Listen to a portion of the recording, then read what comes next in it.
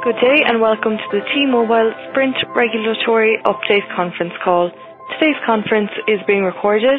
At this time, I would like to turn the conference over to Ethan Lacey. Please go ahead.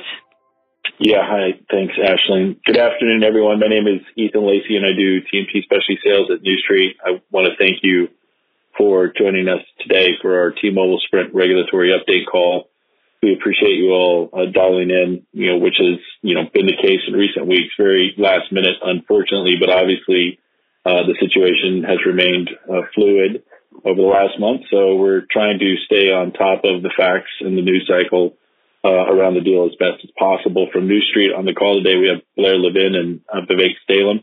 As always, the more interactive, the better. There won't be any slides for this call, but feel free to send in any questions that you might have for either Blair or Vivek. I'm happy to answer them at ethan.lacey@newstreetresearch.com. Blair, for those of you who don't know him, is our TMT regulatory analyst, former FCC chief of staff, and author of the National Broadband Plan. And as always with these calls, that's probably a great place to start. So I'm going to hand it over to Blair. Good afternoon, everybody. What I thought I'd do is speak very quickly about where I think the state of play is today, knowing that it can change as early as in the middle of this call. And as late as I think by the middle of next week, we'll have new facts. But we now know some facts that we did not know the last time we had a call like this. We know that there is a critical mass of states that is willing to sue, and they have sued. We'll talk more about that. We now know who the judge is. I think that's very important. We now know that it's likely to move to a court proceeding that puts the deadline for when this deal gets finally resolved back by, at a minimum, several months, could be as much as a year or even more, unless there is a deal at the DOJ that satisfies the states, either convinces them they have very little chance of winning in court, or that actually causes them to think, we now have a viable fourth, and we'll just claim that it was our lawsuit that caused that to happen. So those are four big things that we know. I'm going to drill down a little bit, but that's a big change from, I think, a week ago. As to the states, we published a piece immediately upon getting the news that they were going to sue. I think that we did not include the fact, which we didn't see until they had a complaint, that they've actually hired outside counsel, a person from Munger Tolles, a very distinguished Los Angeles law firm. It's registered under California. I think California has the ability to hire. But this is a real antitrust lawyer. He's a real antitrust team. He was the lawyer who, interestingly, was hired by the DOJ in case the AT&T T-Mobile deal was going to go to trial. But he's won some important victories in antitrust and other places. There may be some other states, particularly Democratic states, that may join. I don't really think that's material. I think there are some Republican states. Clearly, if the DOJ decides to block it, I think there would be some Republican states that join along, and that's mildly material. But I don't think that's important. I think it's important to understand that the states, by suing, have changed the leverage points a little bit, but they always retain the option to walk away. And again, if the deal that is struck is significantly better than the deal that the FCC struck, they will have, at least from a political perspective, the ability to claim credit. Of course, in today's Washington, anyone can claim credit for anything. But they, at least within their own constituencies, can hold their heads up high. There are a lot of questions about that, why they filed. As we wrote, and I think as a lot of other people wrote, it may be that because they thought that Macon was on the verge of approving the deal. Certainly, I think that's part of it. But I want to start by saying I think they think they're correct. They think this is a deal that violates the Clayton Act. And so I think it's important to remember this is not just about politics. There actually are some legal principles involved, and certainly from the staff perspective, not allowing a highly concentrated market to move to an even more concentrated market is an important thing. Second, they were indeed worried about Macon, but they're not sure what he's going to do, because I don't think anyone is sure, because I don't think he knows yet what he's going to do. But by doing this, they avoid a situation where the FCC can act May Connect, the companies can close really quickly without any kind of court intervention. That's still a possibility, but that possibility is diminished. Third, and perhaps maybe the most important, is in a way they're making Macon an offer he can't refuse. Now, actually, he can refuse it, but from a way of thinking about it, it's like, okay, Macon, I know the FCC is putting pressure on you to join Team Red. We're going to put pressure on you to join Team Antitrust. That may be a slightly unfair characterization, but I'm trying to put it from the perspective of the states. And what I mean by that is, now that you know that we're going to sue, and now that you know who the judge is, Macon, you face a very substantial risk that your legacy at the DOJ will be the guy who lost his first big case for blocking a deal he shouldn't have blocked, and then for not blocking a deal that he should have blocked. So that's kind of the boxing him in a way that is very similar to what Ajit was trying to do. And finally, I think they were giving leverage to some of the bidders who really could provide a fourth alternative in the wireless sector. I think it is now harder for Macon to accept a deal with a pure financial buyer. He still may do that, but the odds of that have largely gone down. Let's talk about the judge for a second. There's no particular case that he has done that I think gives insight into this, so we're still researching that, and that's a hard thing to do. We know he was a Clinton appointee. We know he's a New Yorker who lives on the Upper West Side. I think it's a pretty good pick for the states. They obviously chose to go to a district where there were no Trump district court judges, and so their odds of getting a judge who would look at this in a certain way, I think was pretty good. I should also note he's a senior judge, so he had certain optionality. That is to say, he probably could have turned it down, which means he probably likes his case and wants it, and I think that plays into it. To me, the big thing is when you read a lot of analysis, I think everyone agrees, and I certainly agree, that if the DOJ joins the states, the odds of them winning are pretty good. If it's just the states, the odds diminish. A lot of people think they diminish from like 70 to 0. I've never understood that. I think they diminish a little bit, but not a huge amount with this particular judge, because I don't think this particular judge is going to say, well, the DOJ is, and the Antitrust Division is just an expert agency, and they're just doing this on the basis of expert economics and stuff like that. I think at this moment in time, the combination of the Attorney General, what's going on in Washington, with the press reports on this deal, a lot of news about how the White House favors this deal and is putting pressure on it. That, I don't know that it's evidence in the court, but I suspect that influences a judge, and therefore the delta between what having the DOJ join and not having the DOJ join is diminished. And instead, it's just the facts in the context of antitrust precedent. So that judge now becomes, again, if there's a deal struck, we'll talk about that in a second. This goes away, but if there isn't, this judge is the decider. Let me just mention two quick things that I heard the other day from investors. Some people believe there is a federal preemption and the states don't have standing to sue. That's just wrong. And I think if you read the Clayton Act, it's wrong. It is certainly true that this hasn't happened before, but again, we have so many things that haven't happened before that ship has sailed. And then secondly, I heard, I think it was Charles Gasparino, who said, T-Mobile may lose because any one judge can do anything, but they've got a great shot at the Court of Appeals. That's actually dead wrong when it comes to antitrust. And the reason is the Court of Appeals overturns district courts when there's an issue of law that's different. But as to the facts, the Court of Appeals look at the facts the way they are.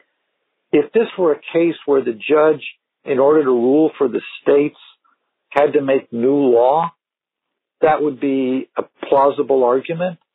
But in this case, I think if the judge decides to rule for the states, he can write basically a judgment-proof opinion. And given his experience, I assume he knows how to do that, where it's very factually based and therefore very hard to overturn it.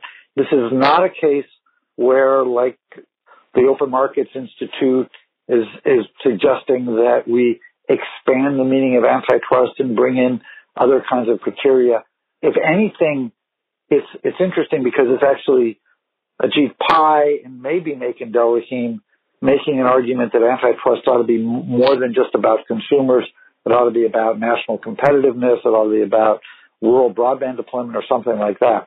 But if you just look at traditional antitrust, and the judge decides to rule that way, I don't think you can try in the Court of Appeals, but I don't think you're likely to succeed. And you saw that with Judge Leon's opinion. And finally, let me conclude by just saying, to me, the fundamentals are, everybody writes about there'll be more concessions. I don't really think that's the point. I think it's the combination of concessions with a potential buyer. You could offer a $20 billion package to Blair Levin Enterprises that I pay $1 billion for. That's not a real deal. That's a lot of concessions. And I would be very grateful and think it's totally in the public interest, particularly if I could turn around and sell it for 10. But I don't think that's going to fool anybody. It's really the combination of what assets provided to what entity means there'll really be a force. The DOJ laid that out in paragraph 45 of the 2011 complaint against AT&T. It's national network, national spectrum, trusted brand, tens of millions of customers. What Dish and Charlie need is different than what the cable industry need. If you put them all together, you need different things. I think Amazon's not on the list. Google's not on the list. They're not that interested. But it's that combination. And so you either come out with a package that looks like the combination is within the 2011 framework, or it's not, or it's a financial buyer. If it's within the 2011 framework, again, I think the states probably walk away. If it's not, I think they don't. I think that decision the timetable for that decision is probably by Friday. I think they want to get it done so that the FCC can incorporate it into their item, which the FCC wants to release on Wednesday, so the commissioners can vote it at the July 10th meeting. So, in other words, there's going to be more news flow either this week or maybe early next week. The FCC order is going to be interesting for lawyers. I don't think it's going to be that interesting for investors. And then the next stage, I think, is we'll see how the states react to whatever the actual deal is. And then there'll probably be a meeting up to court to determine the timing of whether it be a preliminary injunction motion hearing or whether we go right to a trial. We could chat about that if that's of interest, but again, we'll know a lot more next week. And with that, Ethan, let me turn it back to you and see if there are questions. Thank you, Blair. That was great. I already have a couple that I've gotten from the field. But Ashley, can you at least cue the lines, please, for any questions? Yes, of course. If you would like to ask a question over the phone, please signal by pressing *1.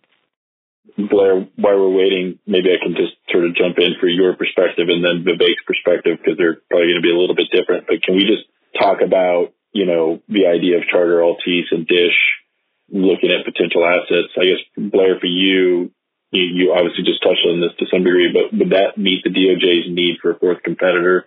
In your view, I guess you were kind of qualifying that just now. And then for Vivek, I guess my question to you would be, what assets do you think cable's interested in? What assets do you think Dish might be interested in? Thanks. Yeah.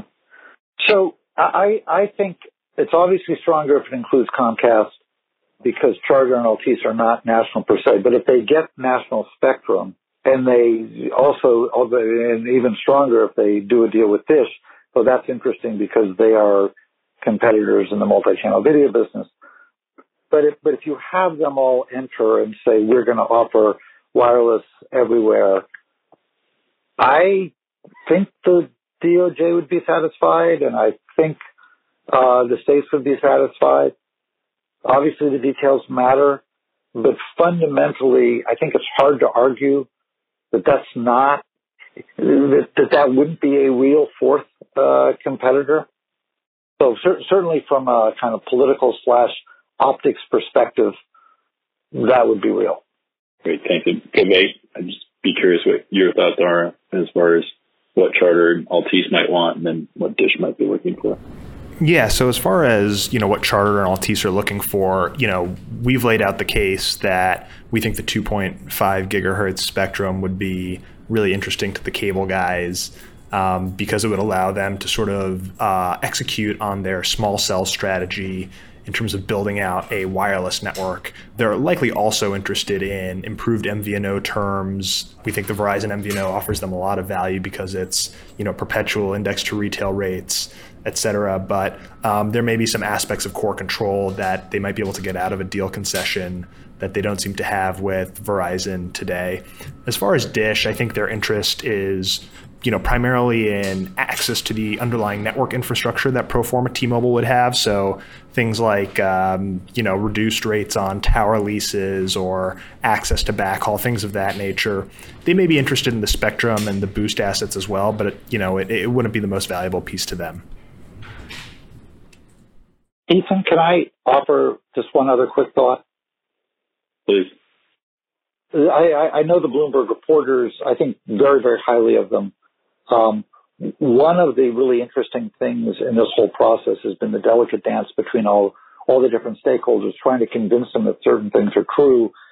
It wouldn't have, there was a rumor floating around last week that the original rumor about Comcast was started by T-Mobile to try to get Charlie interested because if he thought that Comcast was interested, he would say, oh my God, I have to do a deal now or never.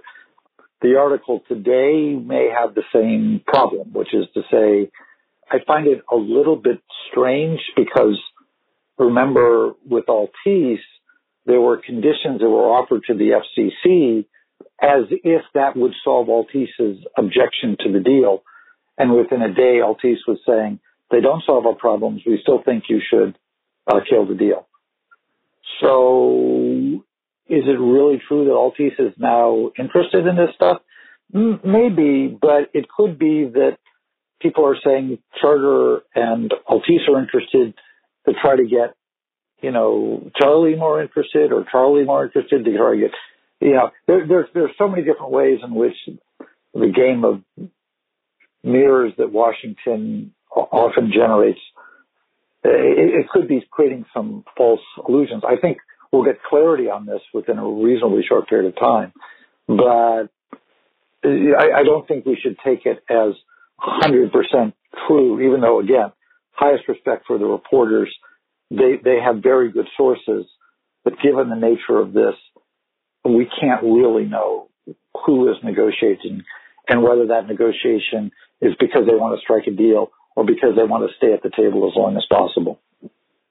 Got it. And before I check the phone lines, I probably just want to touch on questions around injunctions. I think this is where I've gotten probably the greatest volume of questions, Blair, in a number of different iterations, but for the most part, they go along the lines of, can an injunction only happen after the FCC and the California PUC approve the deal, rather, sometime in mid-July, or they come in the form of what is the likelihood of state AGs, being able to get an injunction, stop T-Mobile from going ahead, with integration on the deal. Right. So I'm going to reframe the question, which I hopefully answers everyone's question, which is, what are the odds of the state action preventing a closing before a court actually rules on something? Right? Theoretically, the companies could close after the FCC acts on July 10th, after California rules, which should be July or August, and after the DOJ essentially signals it's not going to sue the block.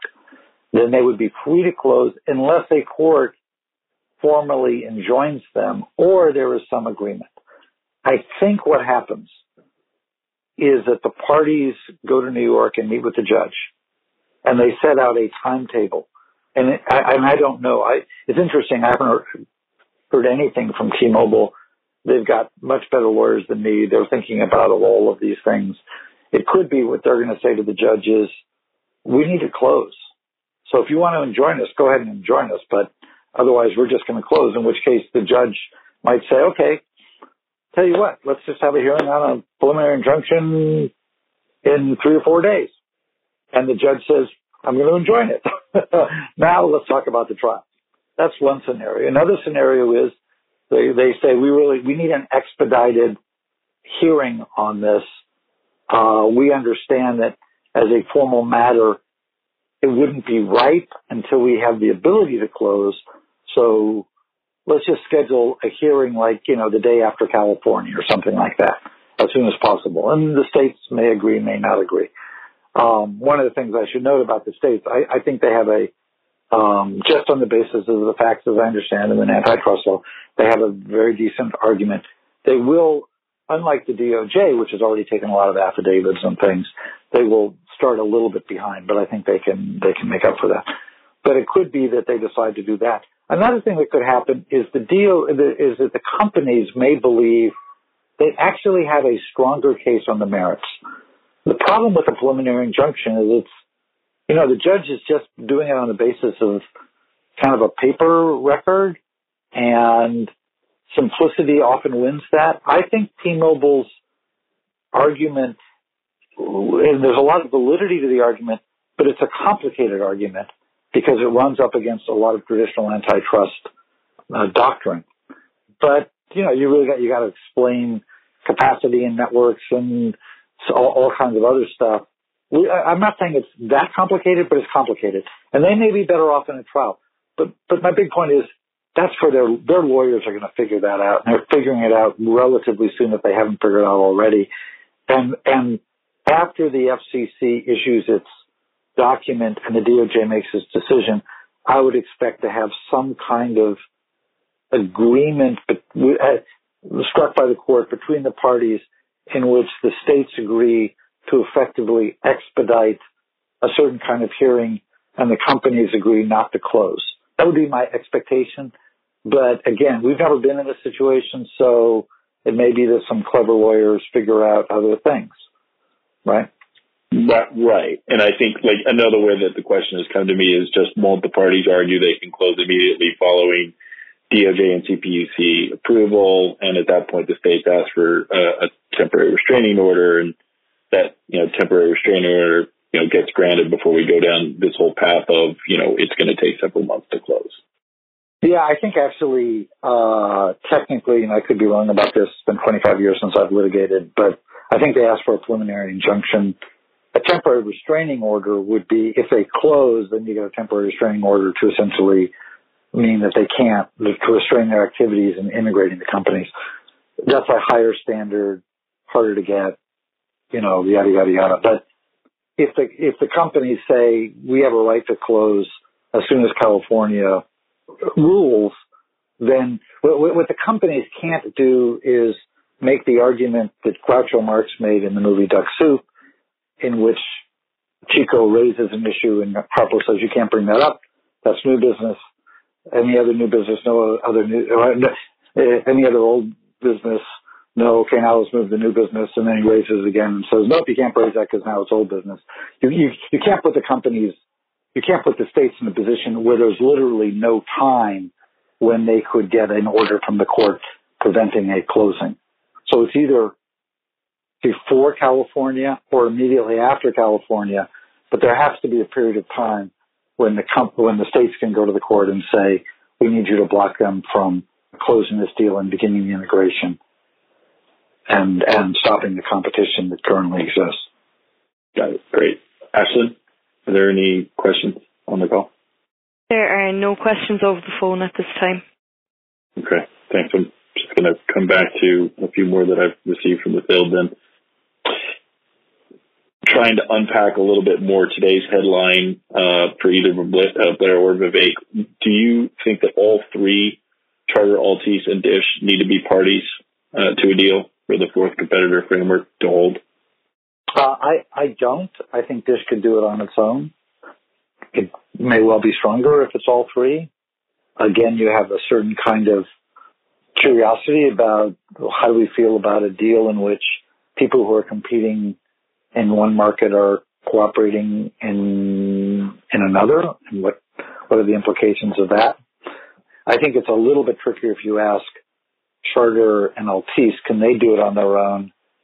They certainly could if they had the spectrum and they had and MVNO and stuff like that. But you really wonder whether Charter wants to go into competition in Comcast area with a 5G product. That would be interesting, but I'm skeptical that would be the end point. Right. Yeah. Hey, this is Vivek. I would agree with Blair on that. It's hard to see the cable guys doing it on a regional basis. I think it sort of begs the question about the national market if Comcast isn't included. But Dish I think would satisfy the sort of nationwide requirements that the DOJ laid out in its AT&T T-Mobile complaint back in 2011. Got it. Helpful. And then, Blair, I think you kind of covered this next one in your opening remarks, but if both the FCC and the DOJ strongly support the deal and are willing to testify on the merits of the deal as experts, that should more or less do it for the companies in terms of a win against the state AGs in court, right? I know your odds are probably... Okay. Let me just say, I hear this a lot. I think it's an interesting question of whether, if I were the companies, I would want either to testify. I also think it's an interesting question, if I were either of them, I would want to testify. I believe that both Del Rakhim and Ajit have significant vulnerabilities as a witness. I'm not opining on their moral character, nor am I opining on their intelligence. I'm just telling you that these are not guys who are used to being cross-examined. And the notion that Ajit Pai, who performs very, very well in front of the Senate committee, would do the same in front of an experienced cross-examiner when he would have to justify his dissents in, for example, the DirecTV AT&T deal or the Charter deal, where he, I don't think I'm being unfair, said almost precisely the opposite of what he said to justify this deal. Not to mention, there are lots of other questions that I think he would feel uncomfortable answering, such as who did you meet with at the White House? He could say, I'm not going to tell you that's executive privilege. I don't know that a court's going to agree with that. And, the way depositions work, you can't just say that. You actually have to answer the question. And then the question is whether it's part of the record. And you're under oath. And, who else did you meet with at the DOJ? Did you ever meet with Bill Barr? And these are going to be uncomfortable questions for him. I also, frankly, don't think that he would prove to be that agile a witness on the antitrust merits of this. And, why didn't the DOJ, why didn't the FCC, which always uses porting data, choose not to use it in this case? I'm not sure he'd be that good a witness on this. And the same with Del Rakhim, who is, again, good at press conferences. He's given a lot of speeches. He's good at that. As a witness, he would be asked a lot of questions. I don't know that he would be that comfortable answering. He's not an antitrust litigator. That's not what he's done. So that would be my first point. I would be very nervous, actually, if I were the companies bringing it up. But there's maybe a bigger point. And this goes to what extent does the judge say, I'm simply going to trust the expertise of the existing agencies? And, I really don't want to sound like a partisan here. I want to describe what has happened in D.C., and by the way, it's happened everywhere. There's a wonderful podcast series by Michael Lewis on about referees in society, which, by the way, includes people like Wall Street analysts, and makes a big point about how we're no longer trusted the same way, and that is true. And I think if a judge says, "This isn't about my trust. This is about what are the facts. How do you apply the law to it?" And I literally don't care what conclusion the DOJ reached. And part of the reason I don't care is because there's all these press reports that it was reached because of White House pressure. I don't really care. I'm going to be like Judge Leon and not ask the question of what did the White House say.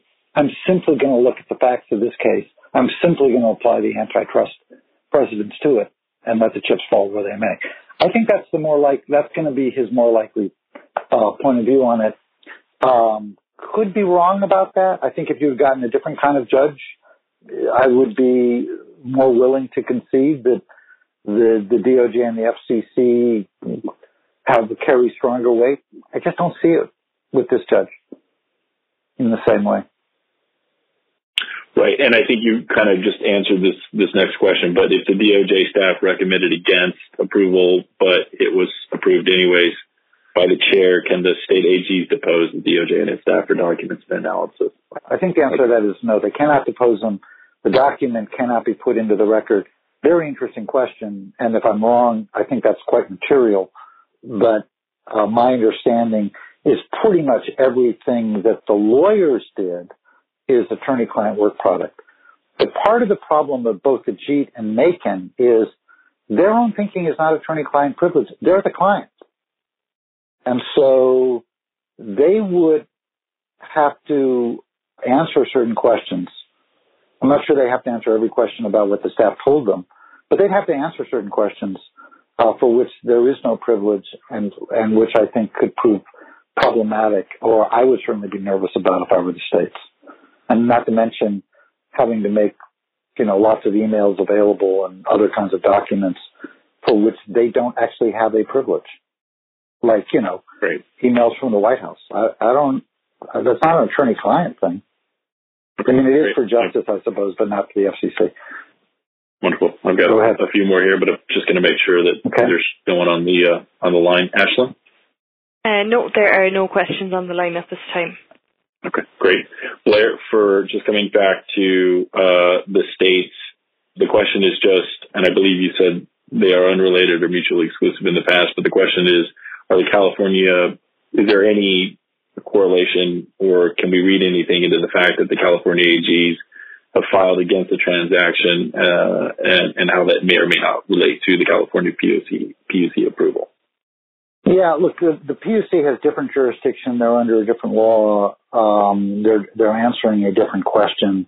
Generally speaking, the PUCs do not prevent any deals from closing.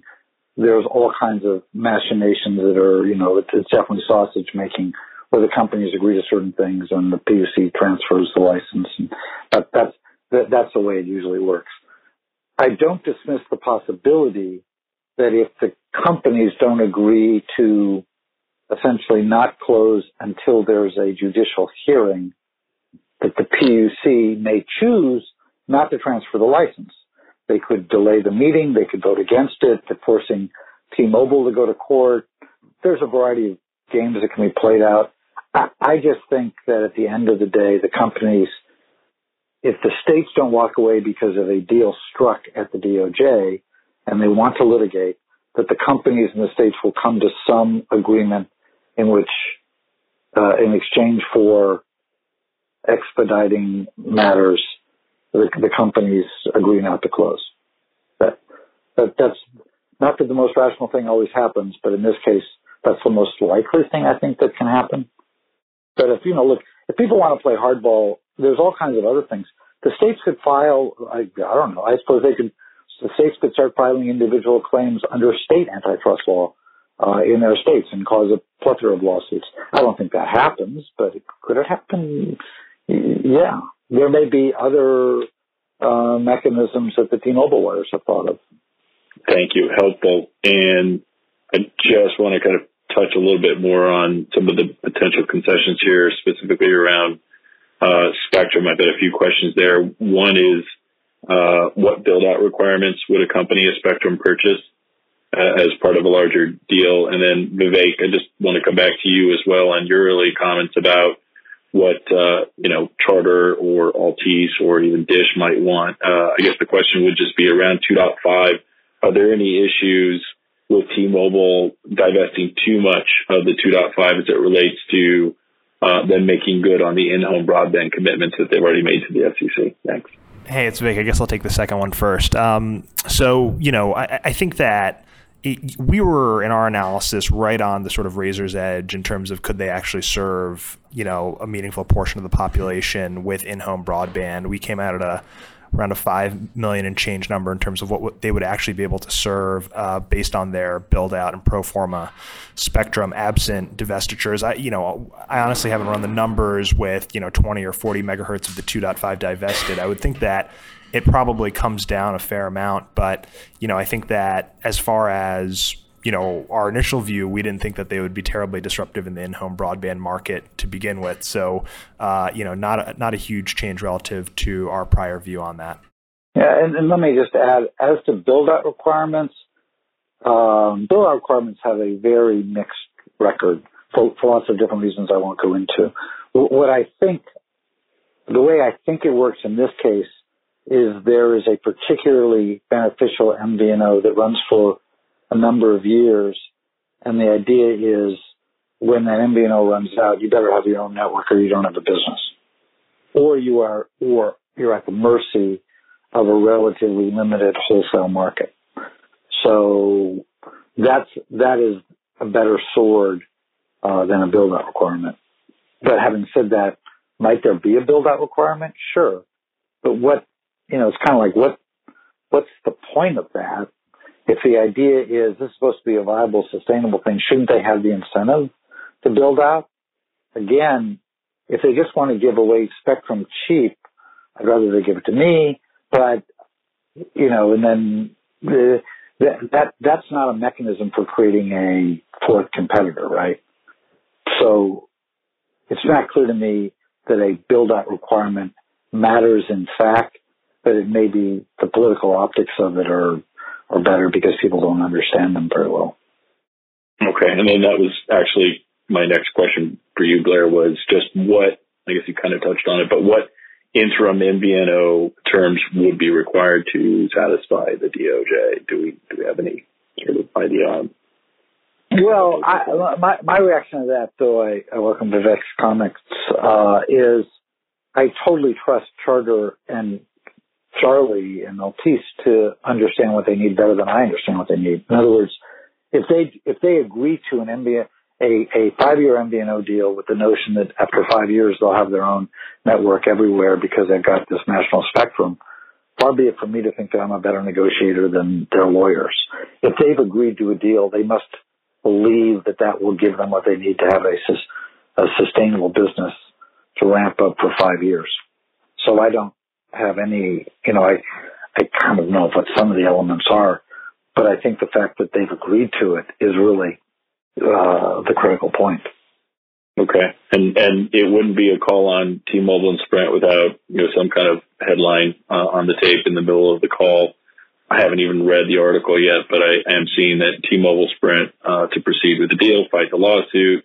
This is according to Gasparino. I don't think you need to necessarily process that, Blair, the same way we did the last time we were in the middle of the call and we heard the FCC approved that the DOJ may block. If he's coming out with the scoop that they're going to fight the lawsuit, I grant him that is one heck of a scoop. No, who could have predicted that? I have a number of questions just on the states specifically, all kind of just focused around acceptable divestitures. So kind of the meat of the question is, what is the minimum, or what would TMUS have to do to get the states on board? And does it have to be is the 2011 framework, the litmus test or the barometer, or can it be less? In my discussions with various folks, it has been general, which is, look, if there's a real fourth competitor, fine. But if there's not, we'll just continue with litigation. So I guess there's both a political and a legal question, which is politically what looks like a fourth, and legally, what do you think you can win? So as I talked about earlier, it's really a combination of the concessions with who the concessions are going to that matters. And I think if the states think that either A, they look bad, or B, they're very likely to lose, they just claim that it was because of them that deal was struck. But but there's not like a single, there's got to be at least this much spectrum, or there's got to be at least this long an MVNO, or the price freeze has to be an extra an extra 3 or 4 years, or that's not the way I think it works. Okay, and then I guess Vivek, for you, always in the background through this process, there's been a question of where do T-Mobile and Sprint walk away? That's probably really not necessarily for us to address, but any thoughts you might have on what type of concessions to set up a fourth competitor would sort of be the breaking point, or where T-Mobile and Sprint would walk away from the deal at? Yeah, so I think, the companies are in a bit of a different position. I think Sprint probably is okay with almost any set of conditions. Even if the merger agreement gets restruck, they probably don't have many better options. I think, for T-Mobile, there's probably some point at which they would walk away if, the only buyer left was someone who could be highly disruptive in wireless, like an Amazon, who has a history of wrecking industries they enter. I would expect that, T-Mobile would walk away from that. I think Dish and Cable, it would depend on sort of the exact terms that they're able to agree on. I mean, if it's a perpetual MVNO that offers core control and is totally free to Cable or Dish, I don't think T-Mobile would go for that. So there's a question of, what specific features in an MVNO and pricing on the MVNO would be before they walked away. Got it. Thank you. And then, Blair, I just wanted to come back to the judge. I've had a few questions for people that weren't familiar with the judge. Anything, that we know, whether it's about his background, his experience, applicable rulings, anything that sort of might give us insight into how he would actually rule? I have not found anything definitive or I haven't found an analogous case that would lead me to say, he's an antitrust hawk or he's an antitrust stuff. He's done a few antitrust cases that were not merger-related cases, or at least not the ones I found. He's I probably think he's smart because he graduated Yale Law School. He did service in government, worked for John Lindsay, and did other work for the governor of New York. But longtime lawyer with, I think, Brown and Wood, if I recall correctly, which was a very eminent New York firm until they merged with Sidley and Austin. But I don't see anything in the record that I see having kind of a strong opinion on antitrust per se, as opposed to being what really most district court judges are, which is guys who, and women who want to look at a set of facts, apply the law, and get upheld in the Court of Appeals.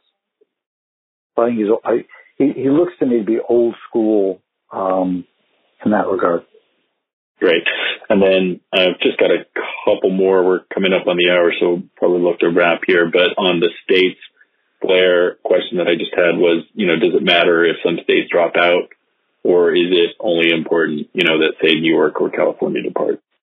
I think it's only important that California and New York depart, and I can't see any motivation for some of the smaller states to drop out. There is a theory that like individual deals can be cut for some jobs, but look, the jobs are 1,000 jobs is not really that material, particularly for New York, California, relative to the cost that they believe would be paid for by consumers by having the reduction in competition. Great. And then, Vivek, I just wanted to come back to you in the context of today's headlines around, whether it be Altice or Charter or Dish, just kind of your initial thoughts on how we should think about the duopoly of T and Verizon in that context and under the different potential, various scenarios, any, sort of first reads on changes to the competitive landscape. Yeah, certainly. So, we've had a differentiated view on this deal from the get-go where, even if the deal got through absent concessions, we thought it would be a negative for AT&T and Verizon. Obviously, the street's taken a different reaction to that. And so, there's a little bit of variance there. But what I'd point out is that if, the cable guys or Dish enters the industry as the result of a deal condition and potentially is motivated to build out a fourth network, that would be a huge negative for the incumbents. They would sort of be facing competition from the pro forma T-Mobile, who would have a vast amount of spectrum as well as a sort of new challenger to the industry. And so, to the extent that we thought a deal was already negative, it would be incrementally even more negative for the incumbents. Okay, great. And Blair, I think I'm going to wrap it with you. Just kind of, you touched a little bit on this earlier, but in the process, what's the next piece of news? How do you see the next 2 weeks playing out? Yeah, great question and a great way to end it. I expect the next thing to happen would be for the DOJ to announce that it has struck a deal and to announce what that deal is. Or alternatively, to say they haven't struck a deal that satisfies them and they're now going to join the states in soon to block the deal. I think the first is more likely, but we'll see. But the second is not zero. I think some people think there's zero chance of that. I don't think that. I just think it's less likely. The next thing that happens after that is the FCC puts its order out on the floor and makes it public. So we'll all get to read what the FCC's legal analysis is. And that will be interesting in a lot of different ways for assessing the odds at the trial, but I think that would be getting into the weeds prematurely. The third thing that happens is a meeting in New York between the parties and the judge, at which some kind of schedule is worked out. Then, of course, we have the actual July meeting at the FCC. It's almost certain to pass. It is certain to pass. I don't believe the Democrats will vote for it. I don't believe that matters. It'll be interesting whether there are any issues that are raised there, but that provide kind of a separate vehicle for other stakeholders to try to block the deal. But I don't think that's likely to happen. And then, if we get if we have a hearing on a preliminary injunction, that hearing obviously would be really important. Judge's determination would be more important. My guess is if the judge rules against the states on the preliminary injunction, the states probably walk. If the judge rules against the companies, the language matters a lot, but I could see the companies deciding to litigate anyway. I could also see them not, but that one I think is more language specific. All right. Okay. Yep. And I think we're at 1 hour, so that's a great place to wrap it. Thank you, everyone, for joining on the call today, and thanks for sending in your questions. Thanks to our speakers, Blair and Vivek. Obviously, appreciate your time. And apologies if we didn't get to anyone's questions. You can reach out, or don't hesitate to reach out, please. The full team is happy and available to follow up. Thank you. Ladies and gentlemen, that concludes the call. Thank you for your participation. You may now disconnect.